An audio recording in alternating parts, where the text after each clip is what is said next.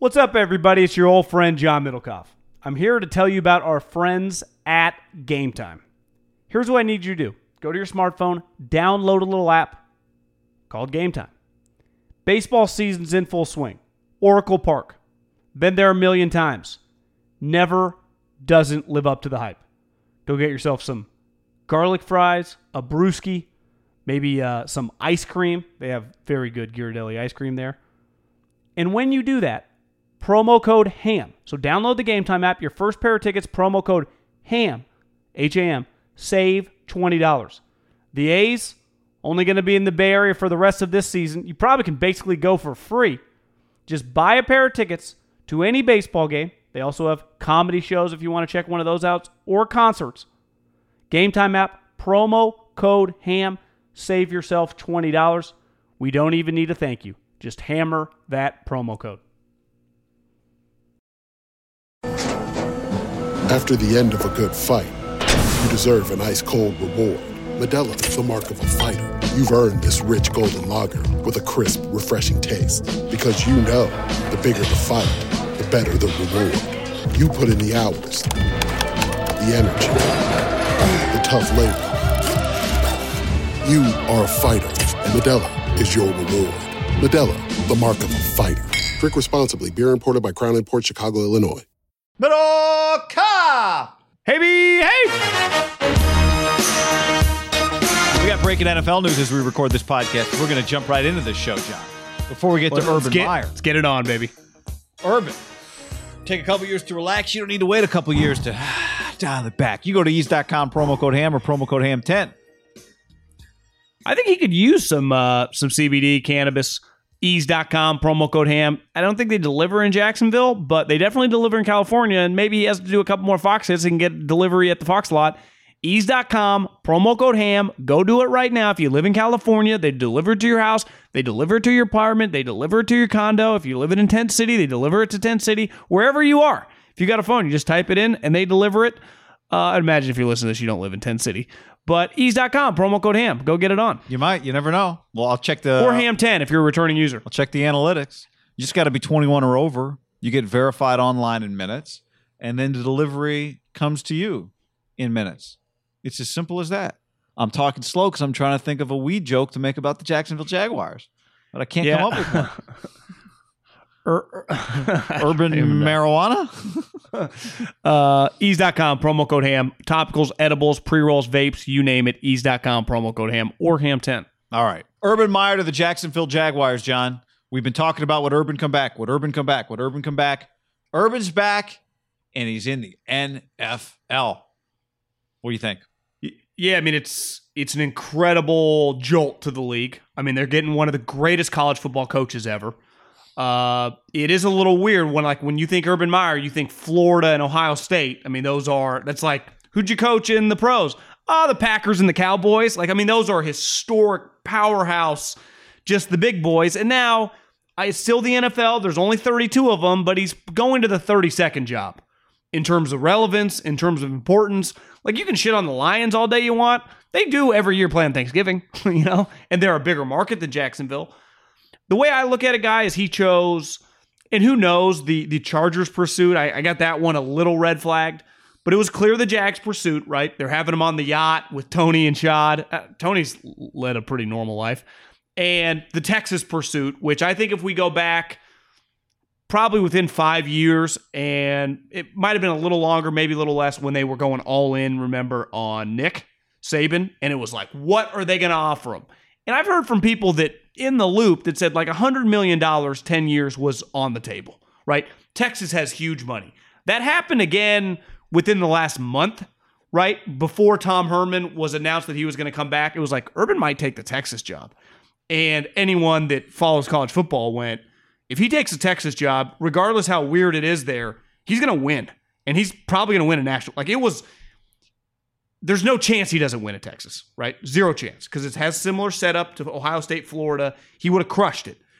And to me, at the end of the day, maybe he chose that he doesn't want to recruit, and he went to Jacksonville, which in theory is a good job. Has the number 1 overall pick. I guess we'll probably get into his general manager. I don't know. Do you see that report? A guy named Trent Baalke. I did see that. Well, I saw you tweet that. Yeah. I also saw Charlie Strong could be his defensive coordinator. Obviously, as we're recording this, we don't know these other things, but Baalke, yeah, I did see that. Yeah. And so I guess Charlie Strong probably couldn't have been his defensive coordinator at Texas. But yeah, I the way I look at it is he essentially chose Texas over Jacksonville. And other way around, but yeah. Yeah, Jacksonville over Texas. And I'll give him credit for this. Texas, he just knows he would succeed there. Like, there's just no question. The Jacksonville thing is, I think everyone, well, he's like a Jimmy Johnson or, Harbaugh, whatever. There's still a huge risk, right, when you factor in he's never coached in the pros. I'm getting texts from assistants going, bro, you think this is going to work? And then I'm like, I don't know, do you? He's like, well, he better hire NFL assistants. Because there is... Now, Urban is going to make a lot of money, but the other guys on the team are going to make a lot of money too, right? More than his other coaches. It's going to be a challenge, right? It's not, to me, it's not a soft landing. Like, it's going to be a pretty intense job for him. There's a learning curve. There's no doubt. I think one of the reasons I'd be optimistic about it is that Urban's calling card. What is Urban's calling card right now? Leadership? Yeah. Right. It's not Urban coming with, and the game has changed too. Like now guys whose calling card is offense in college can transition to the NFL to some degree. But we'd say the leadership aspect is what Cliff Kingsbury lacks. And, we've talked about it. We like Cliff, the guy. He's not a superficial coach necessarily, but the winning just it's not part of his background. Urban has won, and you would say this for Urban. He has won, even though his players, he has won with high-level players. Right, at the college level. Those are players who you have to compete to recruit for. You have to compete with the other big ego. It's just part of the deal is the high-end guy. So he has worked with the high-end guy. I think a few things in terms of the job opportunities. One, I'm with you on the Chargers. Like you said, there was probably some degree of using the Chargers to get the Jags to pay more money. When I thought about Urban, I think Jacksonville's in the state of Florida. That feels more right for me than Urban spending all his time in LA. Urban's been spending time in LA on the Fox pregame show. And that doesn't, he feels like he would fit in Florida. And I think it's why he's going. I think it's part of the reason he's going. I would agree there. Also, the Chargers have a GM. So it would be, that's just a different dynamic. And as you've brought up before, the Chargers' expectation now is, look at all this talent we got. Let's go win 10 games and go to the playoffs. It's time to deliver. The Jags are in a different spot. Now, I've heard from somebody that Urban's plan basically, as he wanted to come back to football this year, was somebody who knows Urban told me he basically wants to coach 5 years and then hand it off. And in college, one of the problems is if people think you're about to leave, they use it against you in recruiting. And Urban didn't want to deal with that. Urban didn't want to deal with sitting in a living room in year 2 telling a guy, I'm here for the long haul, when he knows in his heart he only wants to coach 5 years or something along those lines. So I do think that as one of the reasons made sense for the NFL. And I do think the stress level, while the NFL is very stressful, college is stressful in a different way in that you've got a million different bosses, right? Every booster thinks they can pop into your office at every time to give you their 2 cents. You're constantly recruiting. And from a recruiting standpoint, college football has only gotten more stressful since Urban left Ohio State. True. It was taxing when he was there. Now, the portal is 24/7. You got to recruit the guys that are on your team to stay because someone else, some grassroots guy is always telling them like, oh, this other coach you could come start here. So I do think from that standpoint, it's a much greater stressor. And then like the other part of it, right, is just the challenge of can I do this? Can I make this work in the NFL? He doesn't have the number 1 overall pick. Like if Trevor Lawrence is with a quarterback that's viewed as a high level guy, so it's a double whammy. It's going to be hard to fail if Trevor Lawrence is Andrew Luck. You combine like Steve Spurrier took over Washington, but his quarterbacks were like his college guys, right? Yeah.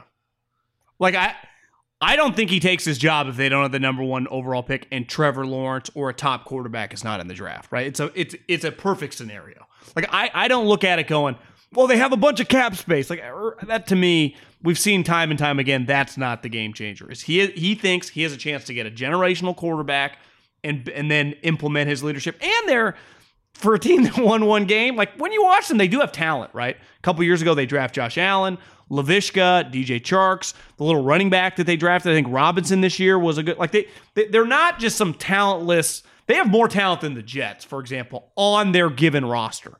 And then you factor in that they got 2-1s. And they had, I guess the Seattle Rams game, I was thinking about this the other day, had pretty big implications for the Jets and the Jags because one traded Jamal Adams and one traded Jalen Ramsey, and both had their ones. So the Rams winning that game did make the pick a little shittier, but that's, we're talking incremental changes between pick 22 and maybe 24. This is a challenge for Urban, and I wonder if he goes, I have done this thing twice at Florida and Ohio State, and I proved my worth at both places.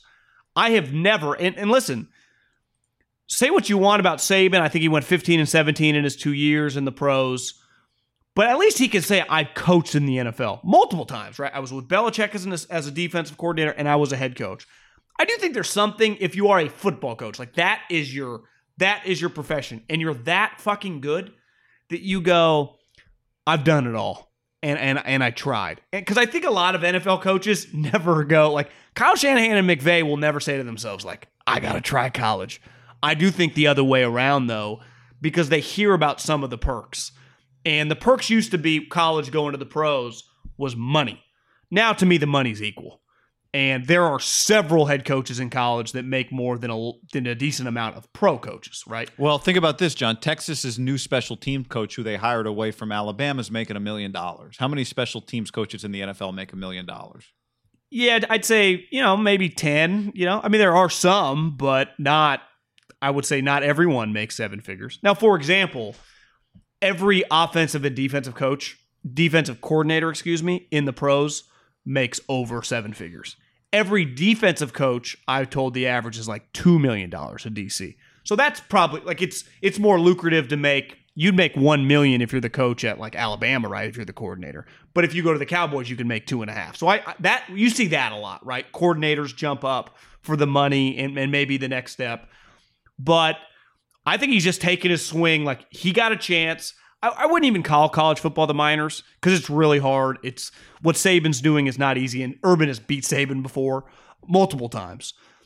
But I do think he thinks he gets to take just like a new swing at something that maybe he views as a greater, maybe he doesn't, right? He has a unique perspective because he would tell you Ohio State and Florida, that's a motherfucker to win. Now it's hard. Once you get it rolling, it looks easy.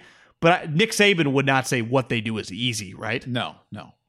And your crowds are bigger, right? The NFL, I think he can make Jacksonville relevant on the NFL landscape. I do think it has a limited ceiling. Yeah, I mean to me, but in the NFL, like your ceiling is however many. You're saying if he's winning 10 plus games every year, he's on Monday Night Football and everything a lot. That's exactly what I'm saying. Yep, and I think you really see. You think so? Yeah, I do think so. Now, a lot. What's a lot? I think if they're winning 10 games, because remember the Jags used to suck. They'd be on Thursday Night Football. Then they got good, and it was like, oh, I like watching the Jags. Yeah, that 1 year. Yeah. But I do think he can make the I do. But there is a hierarchy in the NFL, a little bit like college football, where the big boys and just the brands for sure. Like the Cowboys are bad, difficult. They're still going to be relevant. But to me, the hierarchy comes into play when you're not as good. The best teams still get treated like the best teams. I think it is a little more of a meritocracy when you're winning games. Now, if you're average and the Giants have 4 wins and you have 9 wins, the Giants still might get. But when you're winning 10, 11 games, everyone starts talking. Like I think the Chargers are a bigger deal nationally than they are locally. The NFL is a national brand sport. And the way you get your attention is just by being, because then it's like, well, if you have a chance of beating Tom Brady, if you have a chance of beating Andy Reid, you have Titans, Colts, they're playing a lot of big games in their division. Where I do give Urban credit is he did not take the easy way. And again, the easy way is still difficult in this scenario. The Jaguars is a difficult proposition, right? His legacy is set because he's won national championships. He's viewed as a great coach. This is risky though. He is no guarantee to win. In his division, I think Mike Vrabel, if we did a coaching draft from scratch, I think you'd probably, not you, but the average guy would be surprised how many GMs he'd be in the mix, like with the Kyles and the McVays, the offensive guys, he would be right there.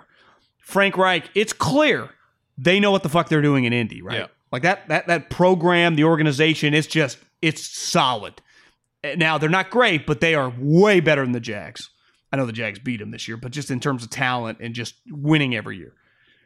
It's going to be difficult, guy. So I give him credit that way. Like, this could go wrong for a guy that has had a lot of things on the football field go right. Now, the one area that he doesn't have to deal with anymore is the moral bullshit.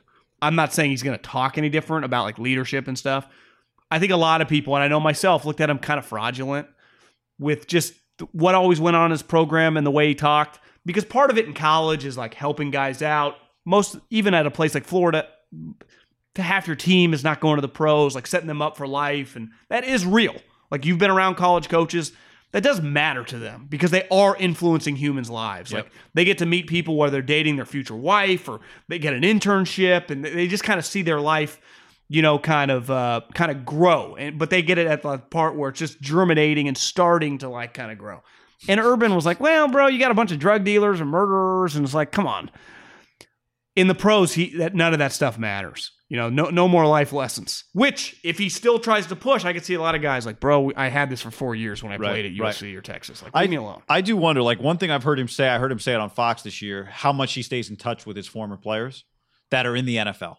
Right. So he hears from them what's working. And he's talked about this. What works. He's got a lot of them. He's got a lot of them. And he hears what's working in. I do wonder, he's talked to all these guys. He's hearing what works in their organizations. And he thinks, I do all those things. That's what I do. I can do those things. I'll tell you this.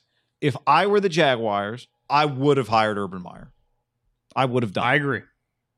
So, yeah, it's risky for them. And it's risky for him. But for their organization, I think it made a lot of sense. I think it would have made sense for a number of organizations. But for one, like, they've had their coach was supposed to be fired, then he wasn't, and Coughlin, and it's just been let's get a guy. Now, to your point, his coaching staff is going to matter here. But my way too early take is I'll be surprised if he has the success he had in college. And I'm not talking just winning nonstop, but just like consistently getting in the playoffs. If he does, if he were to like get the Jags in the next 4 or 5 years to a Super Bowl or something, he's going to go down as one of the greatest coaches of all time. Yeah. Like that, he does. I don't think he has much to lose, but he has a lot to gain. I'll tell you this: I think Pete if Trevor went Lawrence to another level. Yeah, you're right about that. And he was much better. They're kind of similar. I mean, he created yeah. They had a similar college resume, dominated, top recruits. If Trevor Lawrence is a good football player, if Trevor Lawrence is anywhere near what people think he could be, it's not going to go really bad either. Then it becomes a low floor job. And it's good for the league. Urban Meyer in the NFL? Yeah. The Jags? He's got a new brand. Sweet. Yeah. The league got more interesting. All right, you mentioned it earlier in our conversation about Urban Meyer.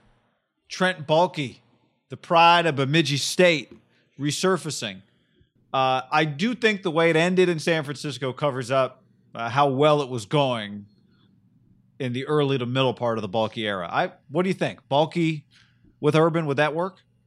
I think, Guy, that's a good idea. I forgot about Baalke voice. Trevor Lawrence is a big-time prospect, and Urban Meyer just a great, great individual college coach. Remember, the 49ers, Ray McDonald was a Florida guy. When Baalke was like kind of their assistant GM, I think they drafted him before he even became the GM, so I'm sure he's known Urban Meyer for a long time. He was scouting probably when Urban was at Utah. Listen, Urban Meyer is going to need someone with NFL experience to be his general manager. And I know, like you said, the Harbaugh divorce was ugly. Really ugly. Like, it was bad. The problem but the reality of the situation was that a big reason, remember, that Jim Harbaugh came to the NFL was like he had this relationship with Trent Baalke. Remember they like jogged? It worked. Yes, it did work. For 3 years, it wasn't a success. It was taking the league by storm. Their team was kicking everyone's ass. Those two were friends. Baalke and Harbaugh had the jaw lines. It was like, God, these two, yeah. The Niners, Baalke, executive of the year, getting paid huge money, drafting Pro Bowlers, drafting Aldon Smith, and everyone's like, God, who's this Aldon Smith guy? 2 years later, he's got like 19 sacks. Like, Baalke's a genius. And then he went from being crazy guy that drove Harbaugh out of here and hired Tom Sula, which was a bad blemish on his resume. But he does fit a lot of check marks that Urban Meyer needs, right? NFL experience, knows the league, knows how to scout, has had success as the boss, right?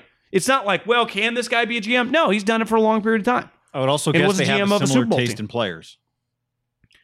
Yeah, tough, physical, big. That was always like when he hired Chip, we're like, this doesn't make any sense. Willing to take some risks. Both of them probably.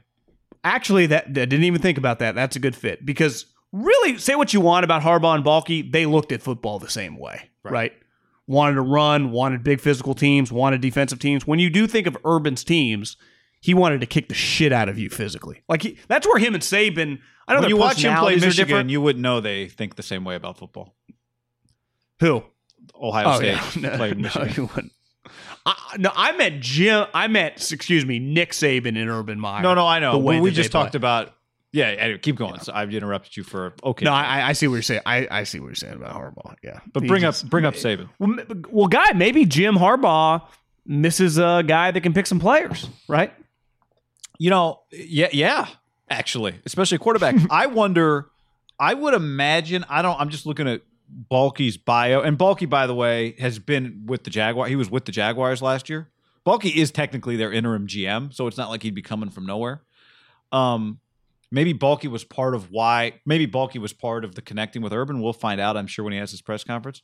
So I don't know. Maybe this happened. And we don't know for sure that Balky's going to get this job. No, we don't.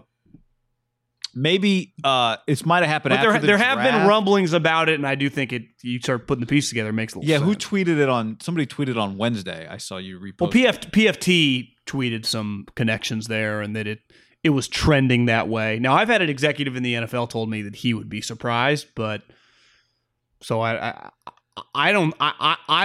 think a lot of people will talk shit if it is announced. Trent Baalke, but I actually will go. I get it, And I think it could be successful. Yes, Haberman and Middlecoff won't talk shit about it. Now, what I was going to say is I know normally if you look at a guy's resume, like Baalke came to the Niners in 2005, that probably means after the 2005 draft, right? But maybe not. He was the college scout. He was in Washington up to 2004. What I'm getting at is Alex was drafted in 2005 from Utah. Urban had coached Alex Smith. I wonder if they talked about Alex Smith back. And honestly, if he was in Washington, they might have talked about Alex Smith. There's a chance they've known each other for a long period of time. Yeah. What was his job? Do you have in Washington? So I'll give you. He was a personnel scout for the Jets from 98 to 2000. National scout 01 to 03 for Washington. College scouting director 04. So there's no chance that he didn't go into Utah then, right? Right. I mean, Alex was one of the top prospects. I mean, he went number one, but he was one of the top prospects that year in the draft. Yeah, for sure. And then 2005, he's the West Region scout. So if he got that job before the draft, he would have talked to Urban, but he probably didn't. So we talked to him as a member of the Washington. When did Urban go to Florida? 2005? I think it was because Alex played. Yeah, because he won the national championship in 2006. Yeah. So, and then you're right from a player standpoint. Urban needs a guy. I'd argue he needs a former GM because he's going to need some help, right? He is used to recruiting, which is just dramatically different than the draft process. Like they don't parallel each other at all. One, you choose them. The other, they choose you. The other, there's agents involved. I mean, it's just completely different, right? I would say for as much emphasis is going to be put on as coaches, I think we've seen pretty consistently now guys make the kind of transition back and forth. Coaches can coach. It sounds kind of stupid, but if you're good, like Tony Elliott, who's at Clemson, the offensive coordinator, he'll eventually come to the pros and he'll probably be good. Joe Brady could do both, right? Most guys, if Kyle Shanahan or Sean McVay coach Texas tomorrow, like they'd be good. Like good coaches can coach fucking anything. High school, right?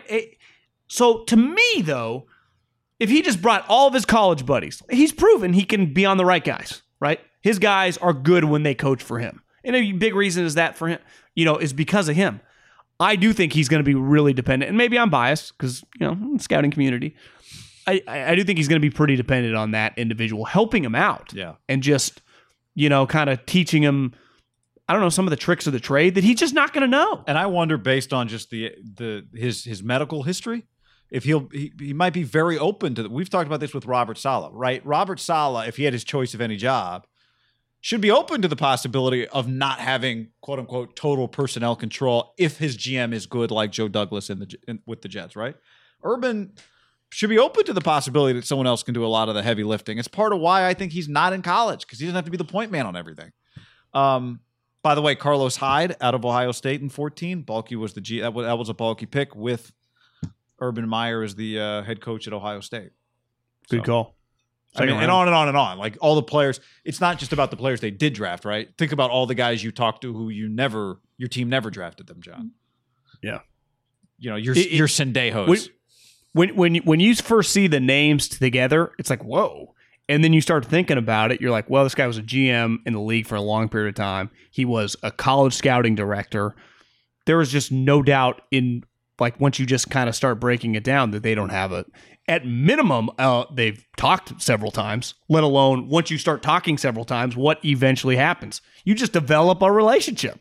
Think how many GMs and coaches that will never work together probably casually consider themselves friends. Right. Like, yeah, I can call, like if you're just John Schneider, there's a decent chance that he considers 25 Power 5 college coaches, friendly acquaintances. Sure. Right? Sure. That you just develop relationships with. And then you end up like, yeah, I got a 10-year-old son. Oh, me too. They're kind of similar ages. You just start developing. If you're in your 40s, another guy's in his 40s, another guy's in his 50s, you're in your 50s. What do you both talk the most about? I don't know, football. Like it's pretty easy to see like how you'd have a lot in common, right? Mm-hmm. Talking shit about the media coming after you. It's never good enough. Your fans, like you do actually do. It would be one of the, unique. There's a small group of people that can actually relate to some of the things that you're going through, sure. And they'd be one of them. For sure. Each one complaining about. There's a chance they're really good friends. Yeah, I mean, there's a chance that Balky had something to do with the Jags being aggressive on Urban. Not that you would need somebody to push you there, but people forget the reports were that he had a big reason why Harbaugh, and we already mentioned this, but like remember, he was one of the driving forces why Jim felt good. Because remember, Jim was like turning down Miami, not the U, but the Dolphins. Mm-hmm. So it just don't sleep on Balky. You think, I'm just a football guy watching tape. He's a pretty good politician, guy.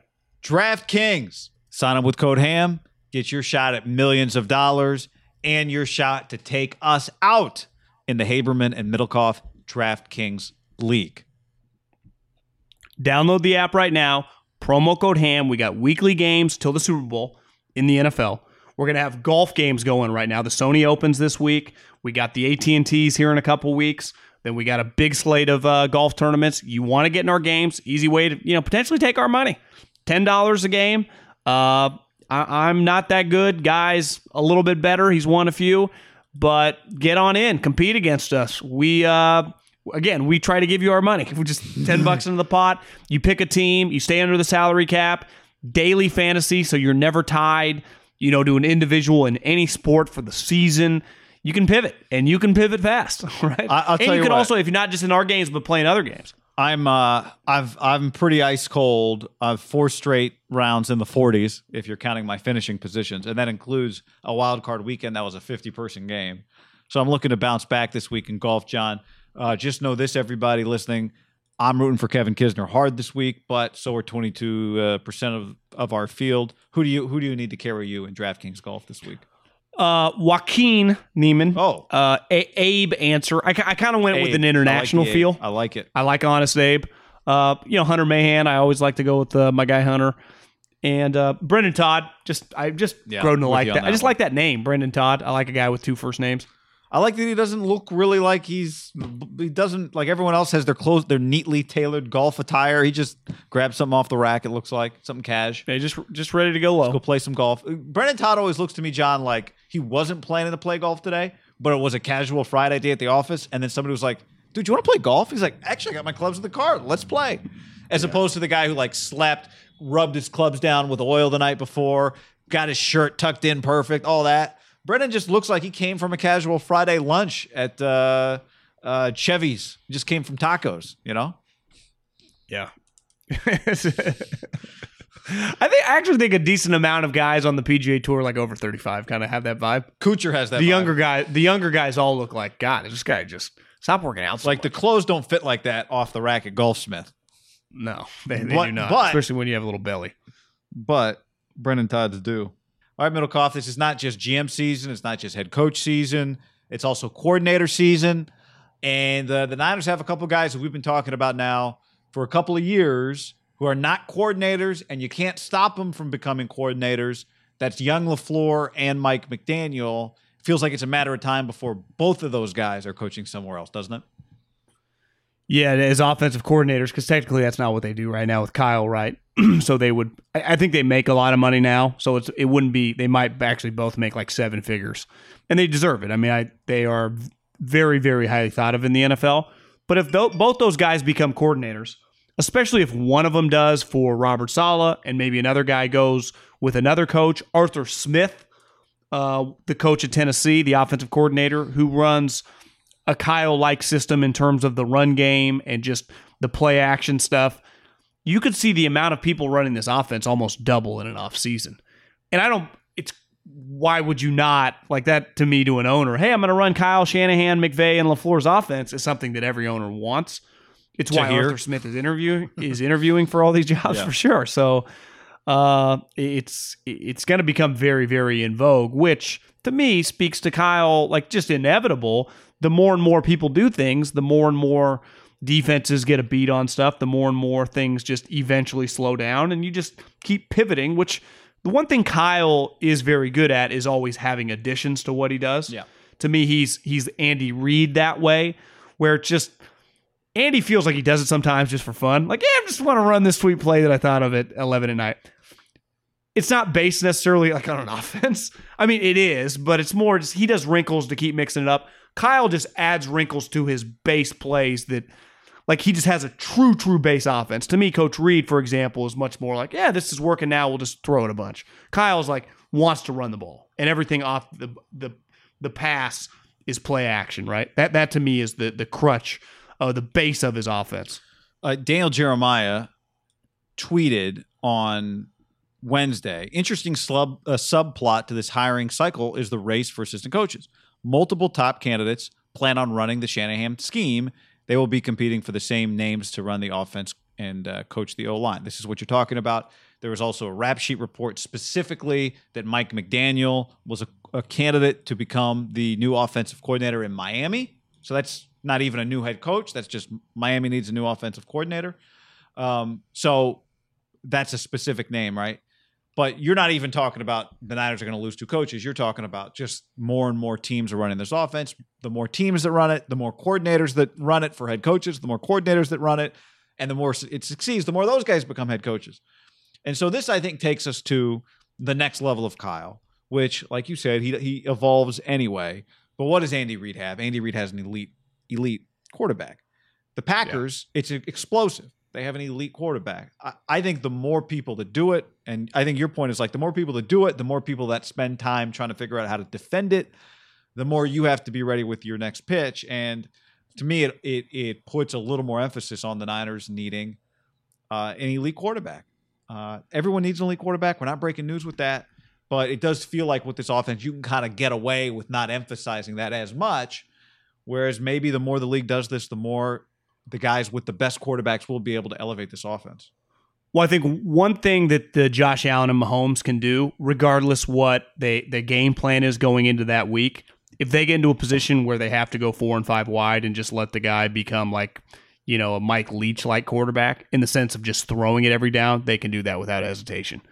And the Packers, for example, is the best example of this is Kyle's offense, but because, and again, you're not going to find an Aaron Rodgers. I mean, he's one of the top. I mean, hell, when it's all said and done, if he wins the Super Bowl this year, could go down as like third or fourth best quarterback of all time. You could even argue, I think, if you were starting an organization from scratch, you would take Aaron Rodgers ahead of Tom Brady.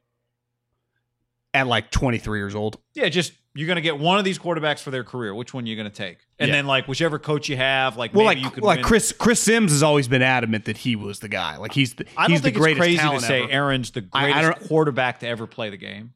I don't either. And that's what I think helps LaFleur. Like, this offense works, but when you get into a pinch, what can happen? Like, I don't know, Rodgers bails you out, like just makes an incredible throw. And that's the one thing Kyle hasn't had with the 49ers, and it got him into somewhat of a pinch. Like, if they had a great quarterback, let's not even go great. If they had like an above average, like Pro Bowl level guy, they might blow the Chiefs out. Because remember, they were up 20-10. It's not like Jimmy was even doing that much. If they had a Pro Bowl level guy, maybe they're up 30-10. Because remember, the Chiefs were playing like dog shit. They were just not good. Mahomes was off. They were there to kind of get killed. But the Niners, Jimmy wasn't as good. Let's put a name on it. If they had Matt Stafford. Yeah, they win that game.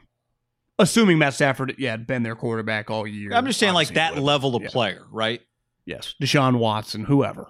And you're the better team for the first 3 quarters dramatically. You're kicking their ass. And the other quarterback's throwing picks. So I think we've just learned, like, Jimmy's average when he plays.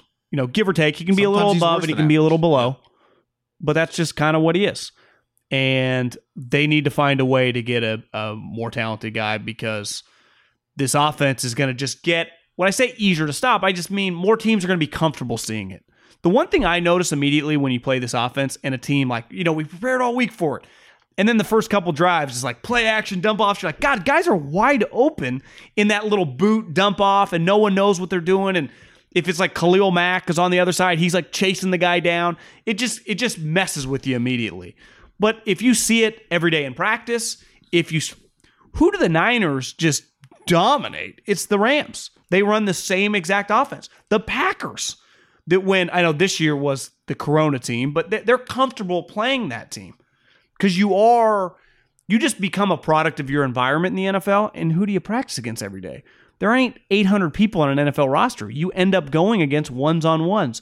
Even if it's kind of walkthrough-y stuff, you just like, that's what, you just get a comfort level. I'll tell you this, we talked about this a lot, to your point on the Rams. If the Rams had a quarterback that could do some of the things that above average plus type quarterbacks do, it would be a lot harder to stop I don't know if the Niners would have the Rams number in the same way, the Rams offense number in the same way, right? I think part of it is they know what's supposed to happen, and they know the quarterback hasn't been able to do a lot outside of what's supposed to happen. So yeah. I think it's a good example. There's always a reason to get a really good quarterback. You don't need a reason to get a really good quarterback, but the one thing that will happen though, Guy, is that if all these guys go, right, Saleh gets a job, brings a guy. One of the other guys, whoever McDaniels or LaFleur, goes somewhere as well. Peters becomes the GM of Carolina. There'd be a lot of people out there that have a decent idea of what John and Kyle think about just the draft / quarterback situation, big picture. Even if they don't have the details and the draft boards, like, they'd have a good idea. It's not like everything just stays in-house this year. There'd just be a lot of information out there in the ether, right? Which I'd say makes it a little more challenging. Just organically, people are going to know, they're done on Jimmy. They either want to get a young guy or do this. Like before, if all these guys had stayed, like last year, no one knows except those guys, right? Yeah, I mean, look, the two great yes. And the thing with Peters, we talked about this before, is like, God, he gets to leave before the draft. But the deal, man. There's two great elevators in the sport: a great coach and a great quarterback. Like in terms of individual pieces, you can acquire and immediately change your franchise. Great coach and a great quarterback have an inordinate effect on your organization versus what any one other person can do for your organization. Yeah. They just got to find that guy. And whether it's the draft or whether it's trading for Stafford, we've been talking about this ad nauseum, so it's not we're kind of beating a dead horse at this time. But you can't, like, the more and more, every day that goes by, like, Jimmy Garoppolo's not going to be on this team. I am very confident of that. I get more confident by the day. Maybe the more days that go by, there's somebody else who would want him too. Yeah. The more Patriots can get jobs. The more Patriots and the more guys that run this offense go, I don't have a superstar, but maybe Jimmy, I can get him for a 3rd-round pick. He can come do that. Well, you're right. It definitely makes him more valuable when his value. Would you say right now Jimmy Garoppolo's value in his NFL career is an all-time low? I would say that, yes. Lower than it was last offseason. By a mile. The problem is that everyone else watches the film too, John.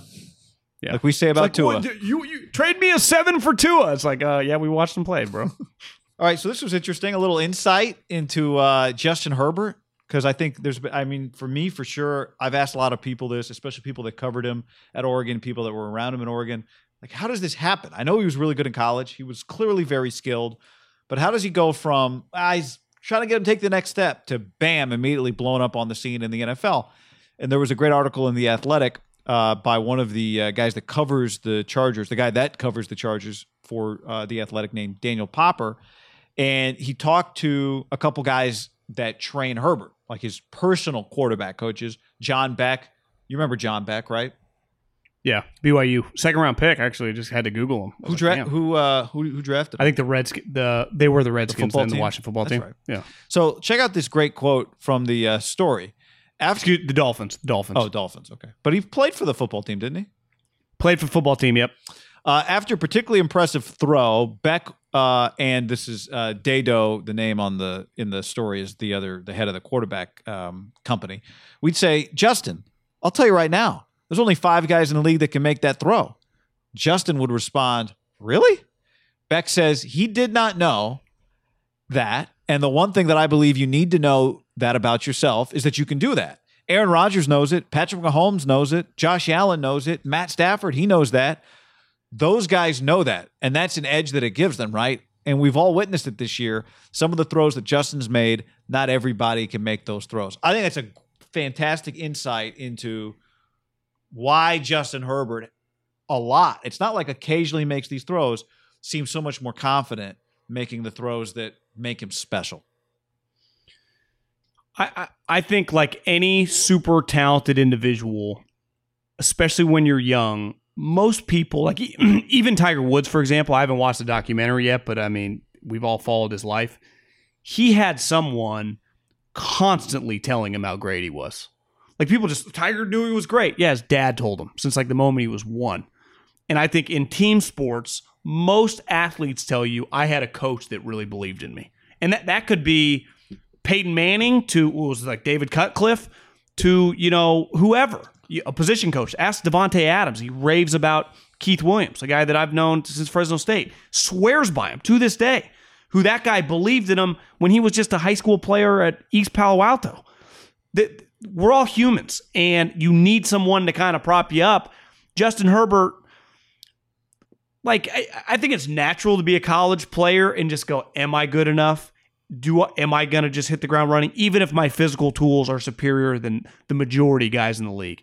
And the moment you do it a time or two, because you have to remember, the moment he got to the pros, Herbert, unlike Burrow, for example, who seems like he's really confident, but his dad's a coach, and he was around Urban Meyer. Like, he's just been around a lot of people that I think prop you up. Herbert was not the starter.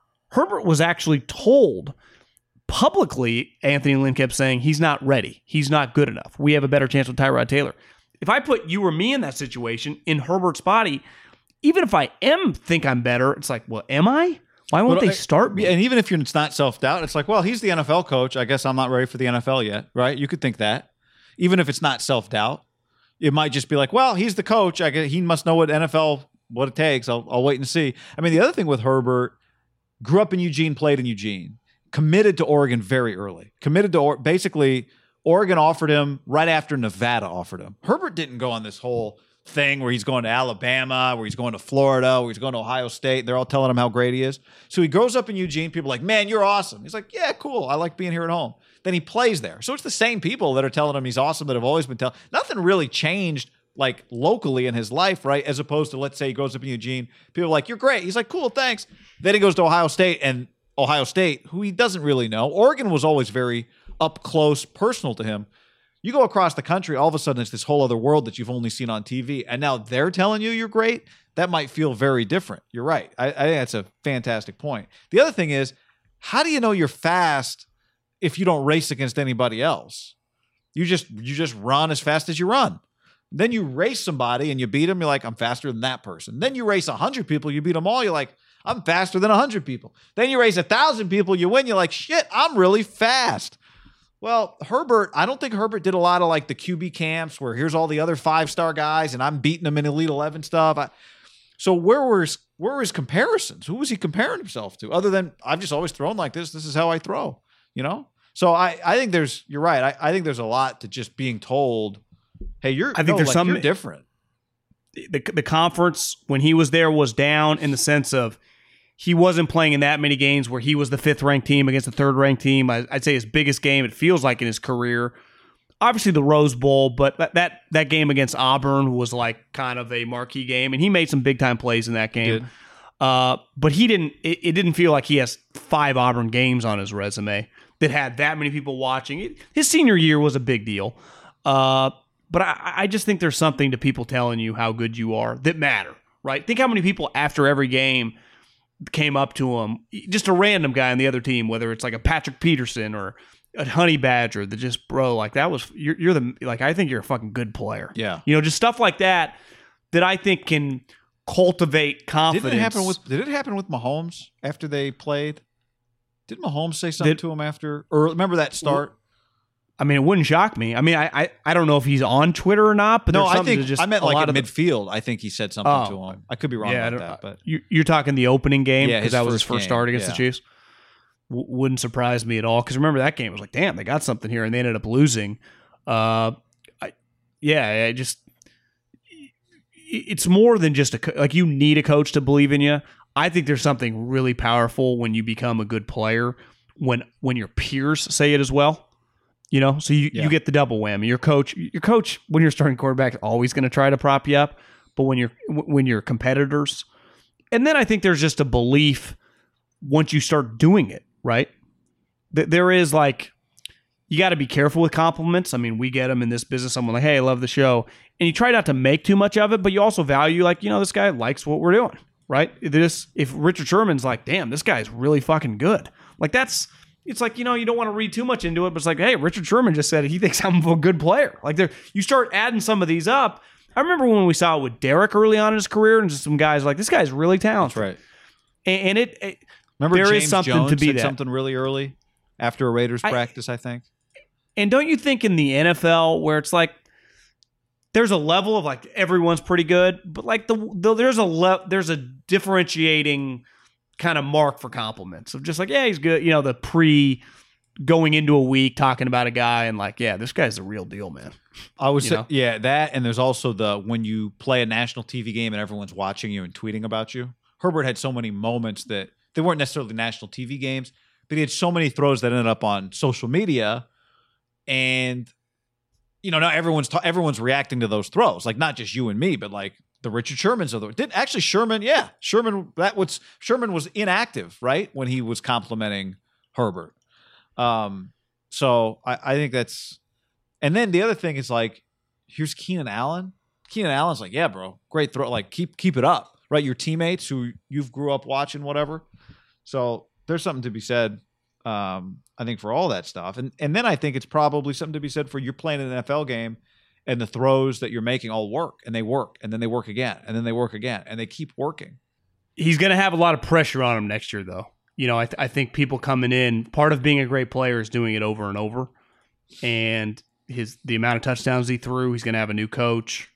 The word regression gets thrown out fast if like all of a sudden he's not looking as good or it's going like there is now tangible pressure on him to just maintain this level of play. Right. And when I say maintain, like you almost got to get better to maintain, because you never stay the same, because other people improve on the other side to learn how to play you. So you have to improve, which he naturally should do.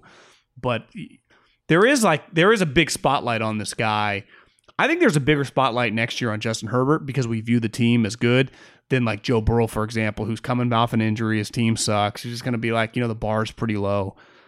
I'd say of all the young players, like Herbert and Lawrence are going to just be really, really polarizing next year. Because Herbert, the pressure coming in and then the hype on Lawrence. Nothing happens. To me, those guys are... Nothing happens. And depending on Tua's situation, like is he good or bad? Nothing happens faster than, do we think you're a star quarterback? Are you a star quarterback? Yeah. We just made you a star quarterback. That's the fastest thing, I think, in sports, probably. Probably used to be that way with like aces in baseball. But now it's just that. Just, are you a star quarterback? We think you might be a star quarterback. The NBA does allow with stars, and most aren't. Yeah. And really most aren't in football, right? Right. No, most are not. Because part of being a star quarterback is like, can you do it 5 straight years? Part of being a star is that there aren't many of you. That's the point of the star thing. Yeah. Now, how long until Howie Roseman and the Eagles interviewed John Beck for the head coaching position? Like, all these guys People have are making fun of Kellen Moore, guy. I think Kellen Moore is going to be a head coach. Well, he will. I'm just laughing at the idea of like all these guys have private quarterback coaches, and yet the offensive coordinators are the ones that always get all the credit. When's a private quarterback coach going to get hired by a team as an OC? That's what I'm waiting for. Yeah, I mean, it's probably net, but there's a big difference between being a private quarterback coach and running an offense. Yeah, I mean, you're a play caller. I'm just saying, like, I always laugh at, like, even baseball players, like, oh, the pitching coach does fantastic work. And then it's like, man, how are you better? He's like, work with my private pitching coach the whole offseason. Like, that's what guys always say. They always give their private coaches all the credit. I don't think the difference is, for example, like in basketball, I think a lot of private coaches eventually want to get on staff. When you see private coaches in football that are like former quarterbacks, they know what goes into coaching staff. They got a good thing going. Probably don't want to do that. Yeah, they don't. Would you rather make $200,000 and pick your time, or make $500,000 but have the pressure and get fired? You know, and have to deal with the offensive line, the wide receivers. My guess is it ain't going to happen. Also, parents of 15-year-old quarterback prospects probably open their checkbook a lot faster than owners do. I bet there are some private quarterback coaches that go, I don't think anyone realizes how good my gig is. They just walk up to a park and be like, okay, I tell you, man, I think your kid's got something. Be happy to work with him. I'd go right to the rich areas and do that. Well, I mean, there's a reason. Quarterbacking gets expensive, John. MyBookie.ag, promo code HAM1. That's where you bet on the NFL playoffs this weekend. We'll have a picks video. Our picks are not on the podcast this week, John. Friday on our YouTube page, we will have our weekend picks out. So keep an eye out for that on Friday. MyBookie.ag, promo code HAM1. Yep. You bet, you win, you get paid. But you got to win your bets. You know, MyBookie.ag, promo code HAM1. Guy, we got Rams 6.5. We got the one dude hasn't practiced all week, so it's going to be the Jared Goff show. Ravens Bills, to me, is the best game of the weekend. Ravens 2.5. Kind of like that game. Browns, which you've been kind of, 10 points. That's an enormous line, and Bucks +3. So we got a big slate. We only have 4 games, then 2. That's 6, 7 NFL games left, guy. 7 NFL games left. So you want to get your gamble on, mybookie.ag, promo code HAM1. Get on it now. Use that promo code. They'll match your first deposit, 50% up to $1,000. You can also decline the bonus because you accept the bonus. You have to bet the full amount before you can withdraw your winnings. Or, either way, HAM1, though, we get paid, so we appreciate you using that promo code, whether you take the bonus or not. MyBookie.ag, promo code HAM1. By the way, you just saw some breaking news. Who's hiring somebody? The Panthers? One of the Seattle guys is Scott Fitterer is going to the Carolina Panthers to be their next general manager. And he's been a guy, I think the Niners have interviewed him before. He's interviewed for a bunch of jobs. Yep. He's been Schneider's, that kind of crew of Schneider guys have been interviewing, kind of like Patton, who became the Broncos GM. There's been the name of those 3 or 4 guys, even above, I'd say, Adam Peters, that have been in the GM circuit. Feels for like the last 5 years that every time a GM job comes open, like the same 3 or 4 guys like legitimately interview. And it's always hard to tell, like, do they get offered? Do they stay? Because sometimes the jobs are bad. This year it felt like guys were ready to like make plunges, right? Ton of GM jobs open, like it's my time to shine. Right. And it's like, damn, Adam Peters did feel like he was going to leave. I'll have to do some research whether he was really wanted the job, but he did go to the second wave of interviews where it came between him and this guy from Seattle. So would you go to a second round of interviews if you didn't want a job, if just in your own personal experience? Yeah. Like, I don't think you would. You think so? For a raise? Just for the to me it'd be as simple as like, are these on Zoom? Am I going to fly there? No, he flew there. He flew there. So the second round interview. Yeah, so to me it's just the experience of that, cuz he might, the next time he sits down in front of somebody, it might be for a job he really wants, right? So I would do it, I think. Depends. Like, you talk yourself into like, this might be worth exploring. That's what you got to tell yourself, I think. So the Lions are hiring the Rams director of college scouting, Brad Holmes. So that job's out. The Falcons hiring the Saints VP for pro personnel, Terry Fontenot. Well, I guess we'll see with the Jags. But I think that's it, right? Adam Peters shut out of a job, which, look, like you said, some of these guys, like George Patton was the guy the Niners talked about a few years ago. Our guy, your guy, Louis Riddick. This is more of an Adam Peters thing. We did wonder, like, what's going to happen? What if Adam Peters watched Zach Wilson a lot, then he leaves? So his potential, the The Broncos job felt like one. But as we said, George Patton took that one. So it is the Niners' gain, at least for another year. And we'll see if it happens with Saleh, too. Doesn't feel like it's going to happen with Saleh, but it could. It's a reminder. Yeah, I mean, the Jets feel like the spot where Saleh is either going to land or not land, because you never know, like, would Holmes, this new GM in with the Lions, want Robert Saleh? There's no guarantee. The one thing about going to Carolina for Adam Peters, and this, I wonder, leaves a little apprehension, I don't know if it's the right word, but just leaves a little pause. You're not truly in charge, right? They have a coach that's on like a 15-year, $150 million contract, right? In all seriousness, it's not quite the Gruden deal, but it was like 70 for 7 or 7 for 70 or something. It was enormous. Or 7, maybe it was 7 for 65. Remember, it was huge, 9 a year. Like, that guy's got the juice. Yeah. Like, even though the Jaguars don't officially, once Urban signs, have a GM, Urban has the juice. Right. Like, Balky, ultimately, if he gets the job, will answer to him. That's what made the Denver job pretty unique. That was like, well, that guy's going to get to choose a bunch of stuff. And you saw he got a 6-year deal. I wonder if Adam Peters went, well, as you see, I think more and more GM jobs are just going to come open now. Maybe I can get a job one day where I get to pick the coach. Yeah. Right. And I've got a pretty good gig. I make a lot of money with the Niners. We're good. I have a good coach. I have a good working relationship with my quote unquote boss. Even though it's like John Lynch is his boss, it does feel in a weird way like they're equals, right? Mm-hmm. The way we talk about Adam Peters. Like they got Adam Peters, like he's doing the grunt work. Yep. Like Draymond isn't the star on the Warriors, but the Warriors cannot win without Draymond. Draymond gets his right? credit, and Adam Peters gets his Yeah. credit. Yeah. Not that Yeah. he's necessary, from what you've told, it doesn't sound like he's the guy who's necessarily after the credit, but nonetheless. He has his influence in the draft room. He watches the team and knows I put my fingerprint on that group, right? Yeah, and he, like Fitterer, like I would say definitely General Patton with the Vikings, who's now the Bronco coach, he is Broncos GM. Adam Peters, I would say, moving forward, is the number one guy on the market. Like, just of the guys that haven't become GMs, wouldn't you say? That after, because Ballard was that guy forever. And General Patton, it felt like, was right behind him. Guy, I read a couple articles on General Patton, a.k.a. George Patton. Does not look like General Patton. The glowing reviews are like unknown sources from Minnesota, like, this guy, he could have been a GM 5 years ago. He's the highest character. He's not a self-promoter. Best evaluator on our staff. Just one after another. Like, this guy is beloved. It's like, God damn, how'd this guy not get a job? His references sound amazing. Yeah. Gutekunst was another guy who was in that kind of, felt like, remember the Niners interviewed him a few years ago. He just became the Packers GM. Yep. So he didn't have to move. That was another name. Elliot Wolf was like that for a while, but then he didn't get the Packer GM, and then he kind of fell off a cliff. There is something to be said, and coaches are big on this. It's why they always like, why did that coach take that job? Is striking while the iron's hot. Yeah. And just taking advantage of your situation. And then in a weird way, controlling your own destiny. I'd say Louis Riddick's in the category of every year he's in the mix, right? Yeah. So. I'd say for all the guys not, quote unquote, in the NFL, he's the number one candidate that way. Right. Like, how's he going to stop getting GM interviews? Yeah, it feels like it's bound to happen. All right. So there's just one that we saw that note before we finished up the podcast. Wanted to get that in. John Lynch can rejoice. John Lynch can rejoice. And Kyle I don't have to watch as much tape now. Woo! And the Peters, his kids' grandparents. No, they're not moving away. That's always a big deal for grandparents. I did just get a text from someone with the Niners. I said, damn, Peters didn't get the Carolina gig. Response, I don't know if that's accurate. So you never know. All right. I mean, Rap Sheet was saying it. We'll see. Keep an eye. On that note, time to eat. Time to eat.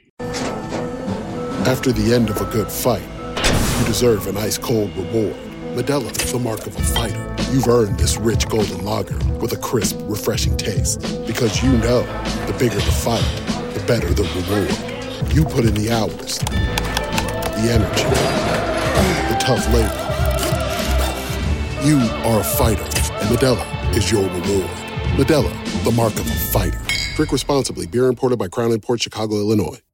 Say goodbye to your credit card rewards. Greedy corporate mega stores, led by Walmart and Target, are pushing for a law in Congress to take away your hard-earned cash back and travel points to line their pockets. The Durbin-Marshall credit card bill would enact harmful credit card routing mandates that would end credit card rewards as we know it. If you love your credit card rewards, tell your lawmakers, hands off. My Rewards. Tell them to oppose the Durbin Marshall credit card bill.